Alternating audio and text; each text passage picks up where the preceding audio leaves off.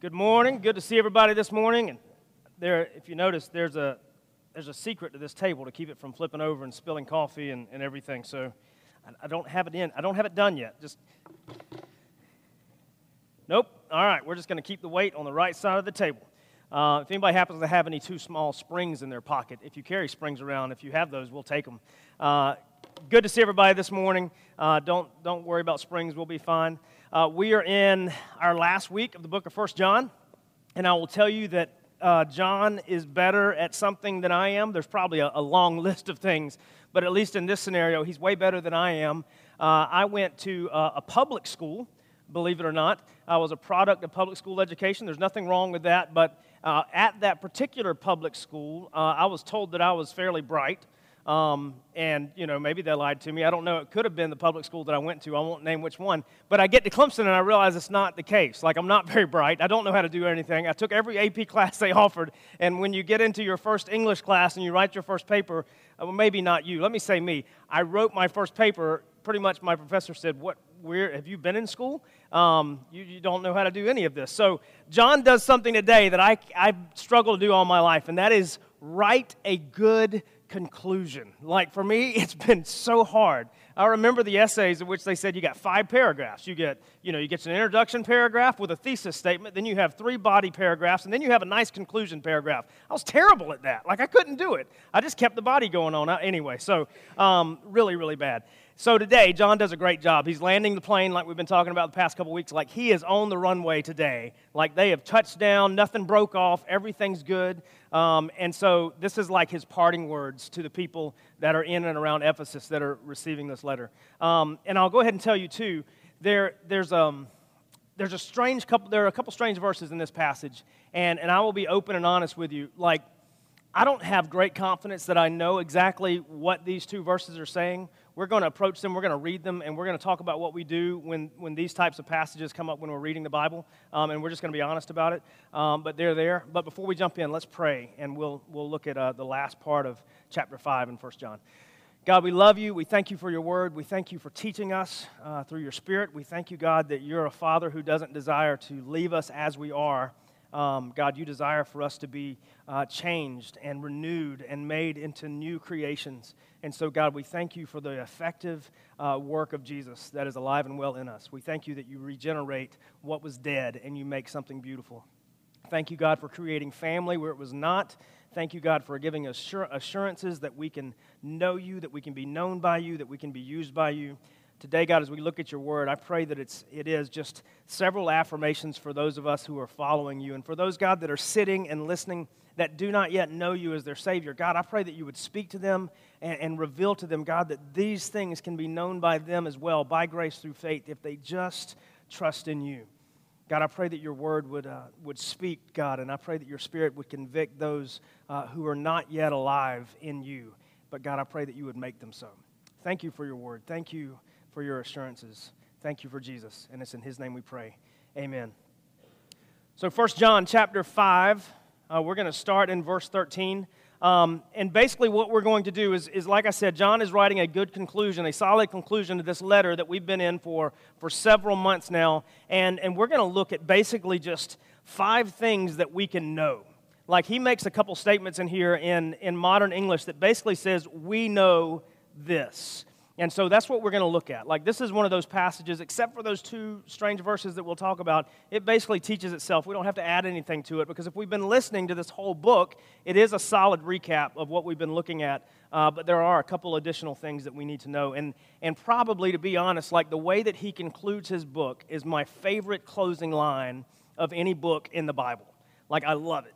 And we'll talk about that in just a moment. So we're going to read through these verses and then go back and talk through them. 1 John chapter 5, starting in verse 13.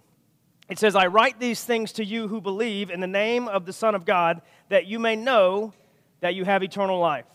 And this is the confidence that we have toward him, that if we ask anything according to his will, he hears us.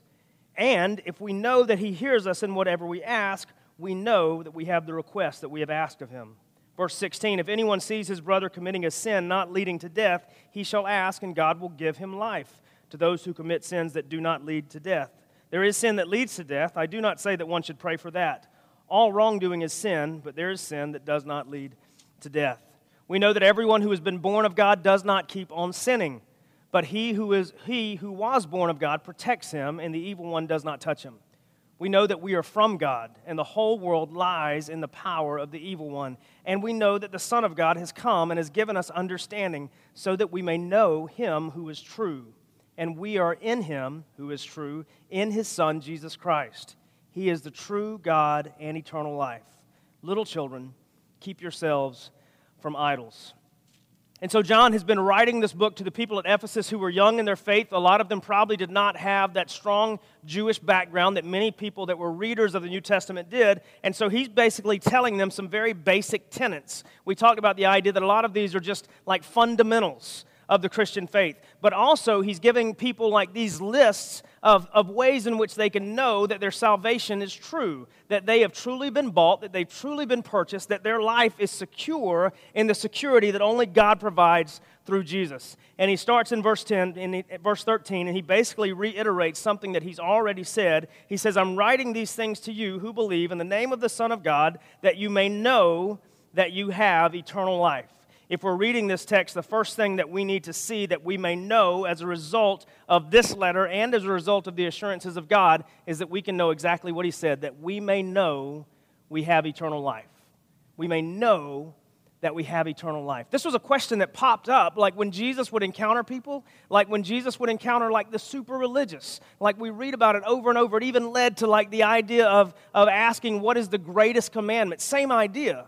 It led to us understanding that we can't love God and money. A lot of things in the Gospels like, how do I know that I know? Or how do I know in their words, like, how can I enter heaven? How can I be sure? John is letting us know that, yes, we can be sure that we have eternal life. Like if we go through this book and we do a really brief recap, he tells us how we can know in the form of several of these if-then statements, these conditional statements that we've been talking about. They start off as if we keep his commandments, then we may know. We talked about it 2 weeks ago because he brought it up again. There's another way. It says, if we confess Jesus as Lord and believe that he is so, we may know. He goes further and he says, if we do not make a practice of sinning, which will come up again in just a moment, we may know. If we love one another, the family, the body, those who have also been redeemed by the blood of Jesus, if we love them, we may know. And then he says this in chapter 4, verse 4:13, not 4 because that's not a real number, but 4:13 says, we may know because we have the Spirit of God now living in us. As a seal, as a guarantee, and as a guide, and as a protector, we may know. One of John's biggest ideas was to combat the current notions of modern-day religion in this particular place and time in which Gnosticism was beginning to rise, and they were saying, no, you don't know. You can't know. That's not possible. John's saying, no, that's not true. You can, and we should. And he lists out several of those things. And we're not going to go back through every one of them, but that was just a quick list. If we keep his commandments, if we confess Jesus as the Son, if we do not make a practice of sinning, if we love one another, and also just as a result of knowing that the Spirit is in us, we may know that we know. You know, I know that sounds very crazy, but we may know that we know. We may be sure that we have eternal life. And eternal life, just as to reiterate, I think growing up in a BOBC, which is a big old Baptist church, nothing wrong with that, but that was my situation. Like I think it was always pitched to me, come and walk this aisle, say these words, do this dance, get dunked, and you may go to heaven. But here, we want to make sure that we frame this with an understanding that eternal life is not just going to heaven. No, eternal life is being bonded to God through Jesus, indwelled by the very Spirit of God, which starts here and now. Eternal life starts the moment that we sacrifice our lives in favor of Jesus and he has paid for our sin by grace through faith. Eternal life starts then. We are not awaiting eternal life. We are not awaiting the promise of eternal life. We are living in the moment of eternal life. Now, does that extend to heaven and new earth? Absolutely it does. But it starts the moment that we say, Jesus, I want you more than I want my sin, and I trust you to grant me access to God. That's eternal life. And we can know. We can know. And John's been great at, way better than I would be, at listing all those ways that we can know. the second thing that he tells us that we may know in this passage, starting in verse 14, it says, "And this is the confidence that we have towards him, that if we ask anything according to his will, he hears us. And if we know that he hears us in whatever we ask, we know that we have the requests that we have asked of him." The second thing John tells us is that we can know for sure that God hears us. That God hears us. I've heard so many people confess that they say, I feel like my prayers don't get past the ceiling. Like I feel like they don't leave the room. Like I feel like they're just empty and they're not going anywhere. Well, a lot of times that is the doubt that we are born with that is trying to alienate us and separate us from God. If we have been bound to God, he is a good father and he hears the cries of his children. Now, there is a caveat here. And it says we can know that he hears us and that he will answer these requests if we are praying according to his will. Not according to my whim, not according to my desires, not according to my wants, but according to his will. Now, this does not equate to just us saying, hey, God, I just want your will to be done, and just throwing out a blanket, I don't know what to ask for. Now, that's okay sometimes, but he also says make your requests and your petitions made known to God, be specific to God. I was talking to Andrew Hendricks a couple weeks ago because he got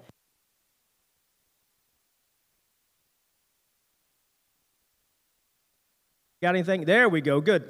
Andrew Hendricks, not here today, bragging on you.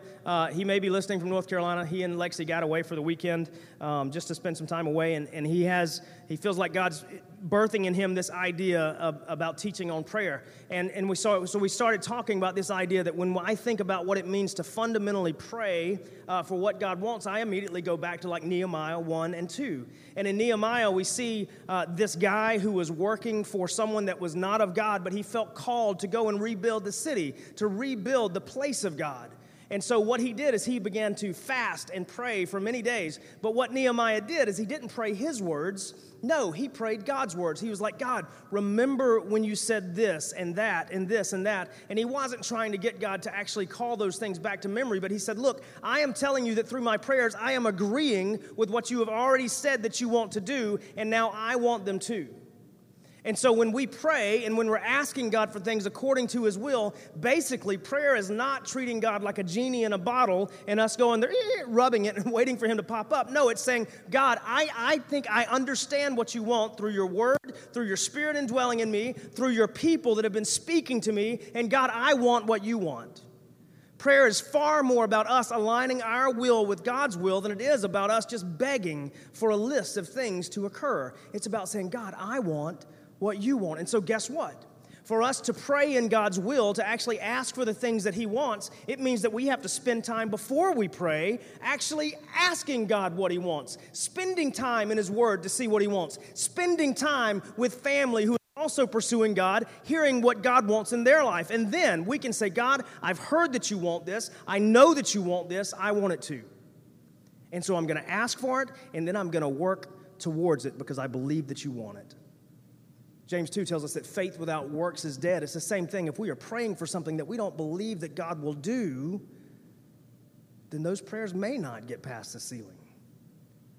But he says we pray for the things that God wants. We pray for the will of God to happen. That's why when Jesus teaches us how to pray in the Lord's Prayer, he just says, Our Father who is in heaven, hallowed be thy name. Your kingdom come, your will be done on earth as it is in heaven. Jesus isn't teaching us the exact words to pray, but he's teaching us how we should pray. God, I want what you want.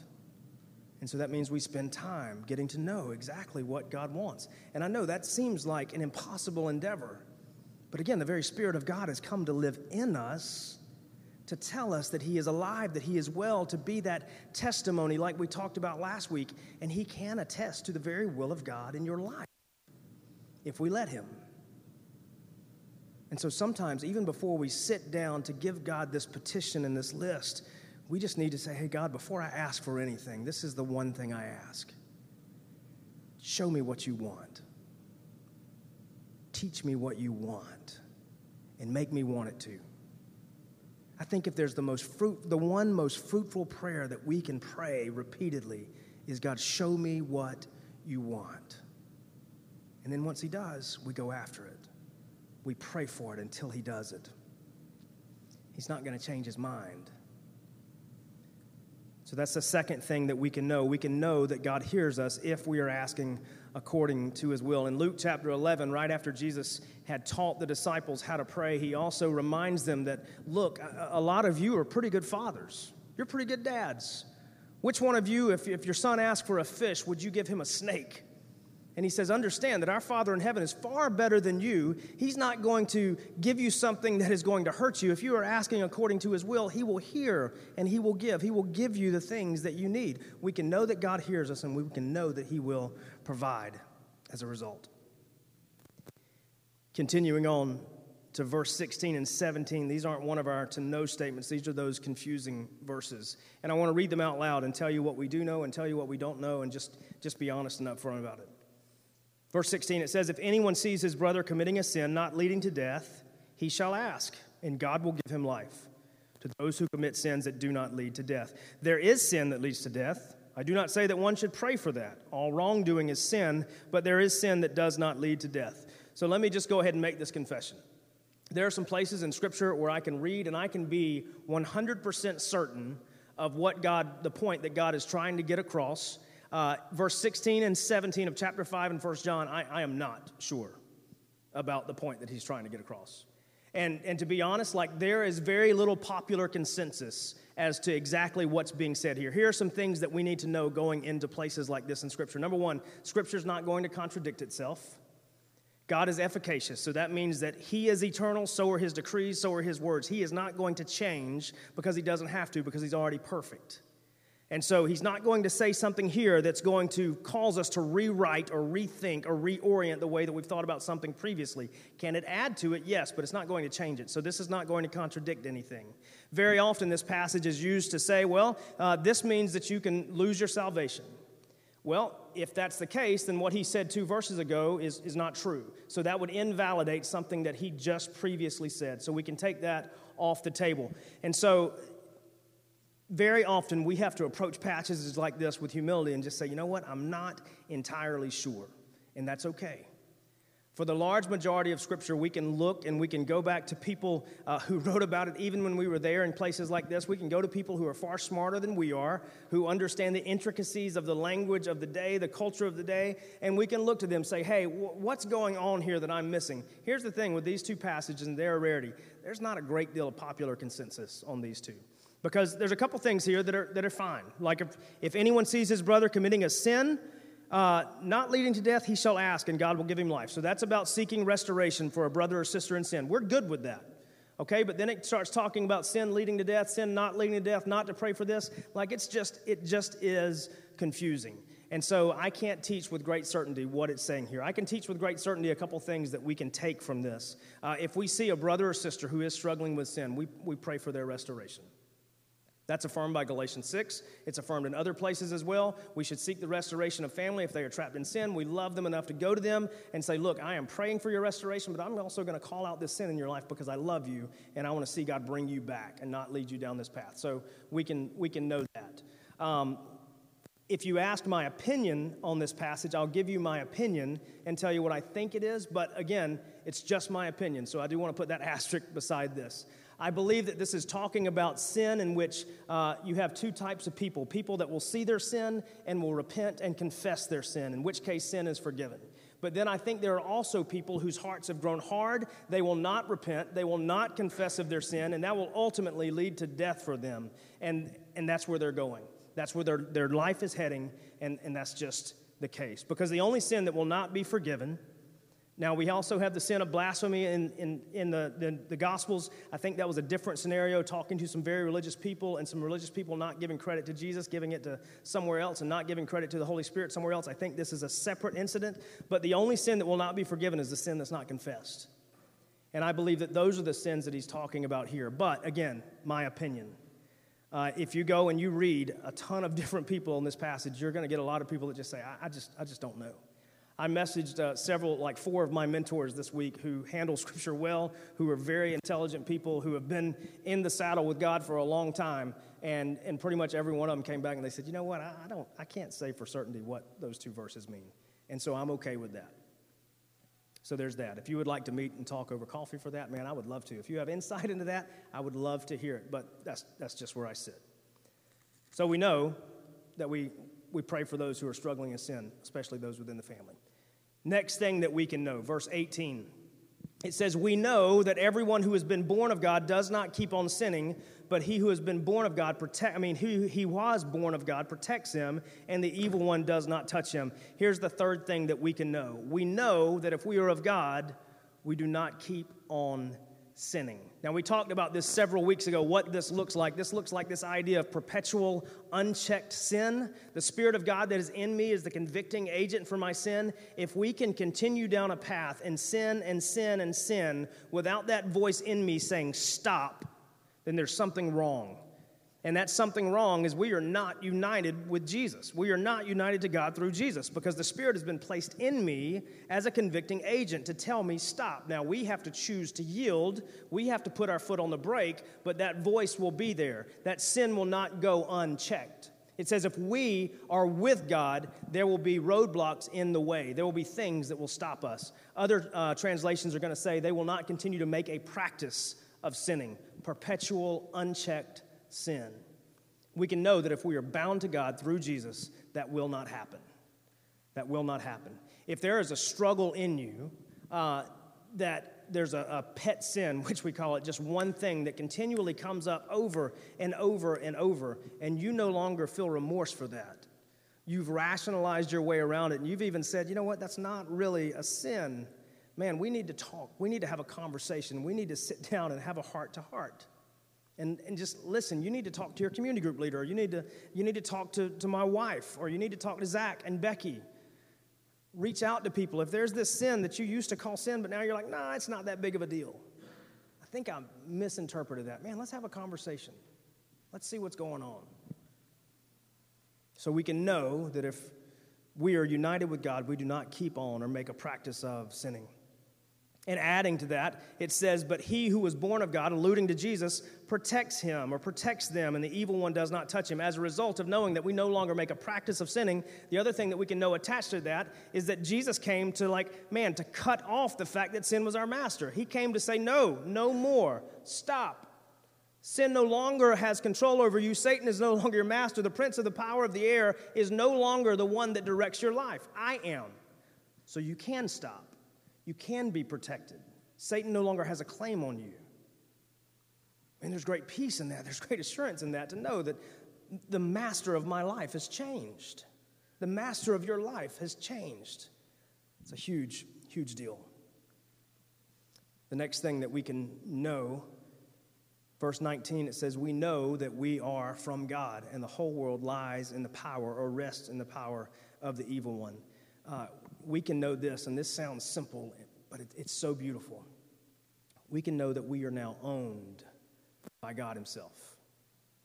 Owned like in the familial sense, like a father owns his son, not like a piece of property, but like offspring, like children. We can know as a result of Jesus and these other things that are listed that we are God's. Like we are God's kids. We are God's people. Hebrews would say that we are his royal priesthood, which takes it to a whole nother level. But we can know that we are his. There should be great comfort in that. There's great comfort, growing up, even under the protection and the guidance of my dad in my home. There was great, almost a privilege there to know that my dad was looking after his family. Like when the doors closed at night and he would check the locks and he would check the lights and that he would go to bed, there was great peace in knowing that my father had done what he needed to do to make sure that his family was safe every night. And I do it for my family every night. I go and I check the doors. I check the cars and make sure they're locked because our cars have been pillaged more times than I can count. And so we just do those things, but it's just my way of making sure that my family and our stuff is taken care of.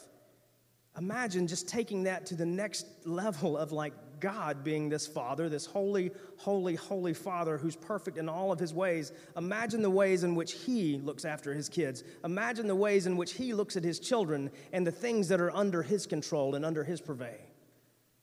Man, that should bring great peace to me. To know that the world no longer has claim on me. The world no longer directs my path. My master has changed, and now it's God and his stuff, in his ways, and his family. Maybe a lot of you didn't grow up with a father like I know that I was incredibly blessed to grow up with the father that I did, who told corny jokes, who sang songs to get us out of bed every morning, and they were terrible, but that was my dad, and he's still that dad. I grew up with that privilege and that starting place that put me way ahead. Maybe you didn't grow up with that, but guess what? As a result of Jesus, you now have the best father. The best father, and he wants what's best for you, and you belong to him. You're his.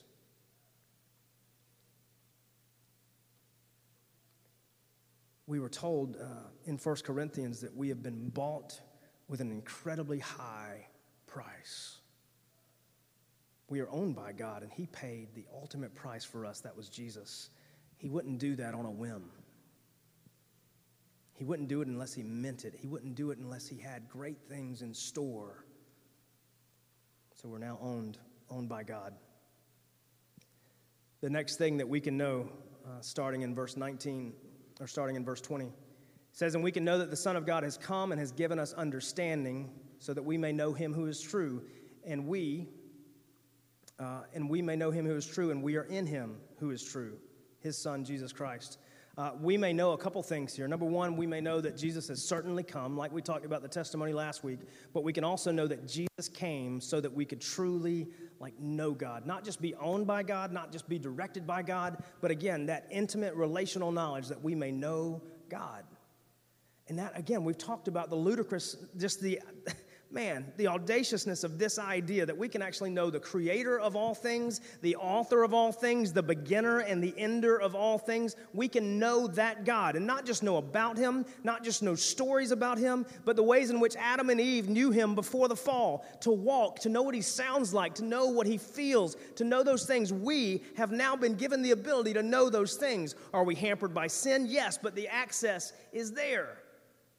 We can know that Jesus came, and Jesus came to actually put understanding in us as to who God is. In the other ways in which we see this play out in the book of Hebrews, same exact Greek phrasing, it says that these ideas were placed in your mind or placed in your heart. As a result of Jesus, the understanding and the knowledge of God has been placed in us supernaturally. It has not been a knowledge exchange in which we sit down and we pore over things so that we can know who God is. No, it says as a result of by grace through faith, this understanding, this knowledge of God has been placed in us. And that's crazy. Again, makes no sense. Makes no sense that I can know the creator of all things, the shaper of the mountains, the shaper of my life, the creator of this interwoven pattern of DNA in me. It makes no sense that I can know him, but we can. And we're assured of it. And it's been granted to us supernaturally that we can know God. Not by me earning it, not by my reputation, not by my goodness, but just by Jesus. Because of Jesus, we can know God. It's been granted to us to know him, to understand him. It has been placed in our mind. Here's the last line, the reason that I love it so much. In the ESV, it just simply says, and it's sometimes the ESV is a bit sterile, but it is word-for-word translation, and that's good. We need accuracy, but it says, "Little children, keep yourselves from idols." Little children, and it seems like such a strange way to end a book, but I love the way the New Living Translation translates this, and it says, "Little children, keep away from anything that might take God's place in your hearts." Little children, keep away from anything that might take God's place in your hearts. We say the word idolatry and idol all the time, and we think of it as a little carven image that we would put on a shelf, and that can certainly be an idol. But in the truest nature of what an idol is something that we allow to come in, take root, and be more important to us than God himself. And that's the reason John is just, kindly and affectionately saying, little kids, little children, those whom I love, don't let anything come in and take the place of God. Don't let anything come in and take the place of God. That's, such a big idea. Because it's so easy in our time and in our place to let these little good things come in and for us to love them more, for us to pursue them more. And the world will call them good. The world will call them noble. But if anything comes in and it gets between you and God as a source or a place of your affection, it's an idol. Family can be an idol. Marriage can be an idol. Jobs can be an idol. Your children can be an idol. Your money can be an idol. And none of those things are bad unless they're between you and your affections for God. And it's so tricky. It's so tricky. I love my kids over there. That's not mine screaming, but I love my kids over there. I love my wife. But even the things that I love most in this earthly place, I have to be careful to make sure that my affections for God are primary. And that's probably the biggest struggle that we ever have. And I think it's probably the reason why John closed with it too, because he knew that all of these other things they could know and they could rest in those things. But man, this temptation to love just something, even to a degree more than God, is probably the most dangerous temptation that we can have. Because there's so many good options. But John's like, stick with the best option. In the book of Matthew, it says, seek ye first, or seek first the kingdom of God, and all these things shall be added unto you. Go after the things of God, and likely God will give you that family, give you those kids, give you that marriage, give you that spouse, give you that job that he needs for you to have. It might not be the ones that you want, but it'll be the things that he needs to add to your life so that you can continue to seek him. Little children, keep away from anything that might take God's place in your hearts. I love the fact that God does not leave us with this ambiguous pursuit of him. He doesn't leave us with this box of things that we don't exactly know what to do with. He says, no, I want you to know. Like, I want you to be sure. I want you to be sure of who I am. I want you to be sure of what I've done. I want you to be sure that I have you, that I have your best interest at heart, that I have you protected, that I have you. Like, God desires for us to know him and the things that he's granted. If you are, like, I'll just say it, like, if you're struggling with knowing those things for sure, man, this week, let's meet, let's chat. We can do it over Zoom. Like, if you're sitting at home and you don't want to meet face-to-face yet, I'm good with that. I'll do another Zoom call. Zoomed out? Yes, but I'll do another one. Like, I would love just to sit and chat with you. There are several people here now that would love just to sit and chat with you. If you're struggling with just knowing for sure the promises of God are true and that they're for you, man, we'd love to talk about that. Love to have that conversation this week. I'm going to pray, and then we're going to go into a time of communion in which we'll get to worship. And I'll talk about that more in just a second. God, we love you. We thank you for your word. We thank you for your assurances that we can have. God, we thank you that we can know you and be known by you. We thank you that we can be loved by you, be used by you. God, we thank you for just even these series of if-then statements that we've been looking at for the past several months, God, just ways that we can be sure that we are of you, that we're owned by you. God, I thank you for those promises. I thank you for the Spirit that lives in those of us who have been made one with you, God, that attests to the true nature of Jesus, that attests to the true nature of your mission, that attests to the truth of your word. God, I pray that we would learn to lean on him more than anything else. And God, I do pray, just as John stated at the end of this, God, I pray that you would keep us from following after anything that we would love more than you. Keep us away from those idols, no matter how good the world says they are. God, I pray that we wouldn't make you a priority. We would make you the list and give it to you. Thank you for your word. Thank you for Jesus. And it's in his name we pray. The first Sunday of every month, we get to worship through communion, and we're super grateful that we can do that again. Within the Origins family, we have an open table, which means anyone is free to go back and take the bread and take the juice. I will say this, in a rush to buy what we normally buy for communion, we did buy garlic naan this morning. And so I have to say, if you're allergic to garlic, do not take the bread. That could end badly. There are no EpiPens that I know of around here, so don't do that. But otherwise, go ahead, take that, a little more flavor than normal.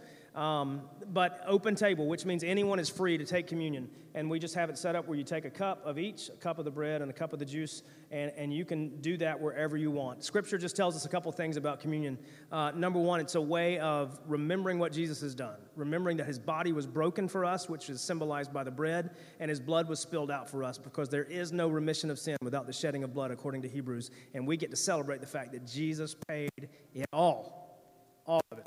Secondly, Man, it forces us to look forward to the fact that one day he's going to come back and he's going to make everything square, everything plumb, everything just right. Sin will be gone, sickness will be gone, strife will be gone, new heaven, new earth, and the eternity that began when we ask him to take us, make us his own, it will be seen in a whole new light, a beautiful light. And so we look back and we look forward. Scripture tells us that to do this, we need two things. Number one, we need to be bound to God through Jesus. So we've trusted Jesus with our life. We've trusted him to take care of our sins, and we've trusted him to do what we've seen the promises of this morning, that we can know God and be known by God.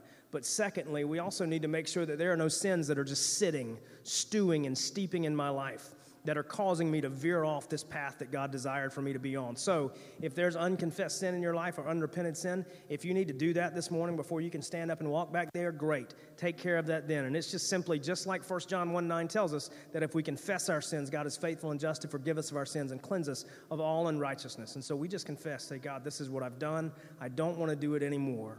Thank you for hearing my prayer, and we move forward. Don't look back. Move forward. But if you need more time than you have today to do that, if you feel like you just need to sit instead of taking communion, we applaud your honesty there too. So just stay. In just a moment, if there are a few people who have been cleared to work with kids after you take communion, if you could go and relieve a few of our teachers so that they could come out and take communion, and also some of our kids who've accepted Christ and professed him as their Savior, they'll get to come out with us too. But if you could do that, that would be great, and we thank you. I'm going to pray, and then as they play and as we sing, as you feel led, you can just go back to either this side back here with a coffee or to the round table over here and grab those. God, we love you. We thank you for your word. We thank you for Jesus. God, we thank you for what he did on the cross that we could not do. We thank you that his body was indeed broken for us. God, that his blood was shed on our behalf to pay a price that we could never pay, to cancel a debt that we would continue to rack up to this day if he had not. And God, I thank you for his victory there. I thank you for the victory that we get to celebrate when he returns, being united with him for the rest of eternity, God, in perfect union. God, I thank you for that day that will come. But now, God, we worship you by remembering, and we worship you by looking forward. And Father, if there are those of us who are dealing with sin, God, I pray that your Spirit would direct us to what those are, that we would repent, that we would confess, and God, then as a family, we could together in union celebrate you. We love you, and it's in your name we pray. Amen.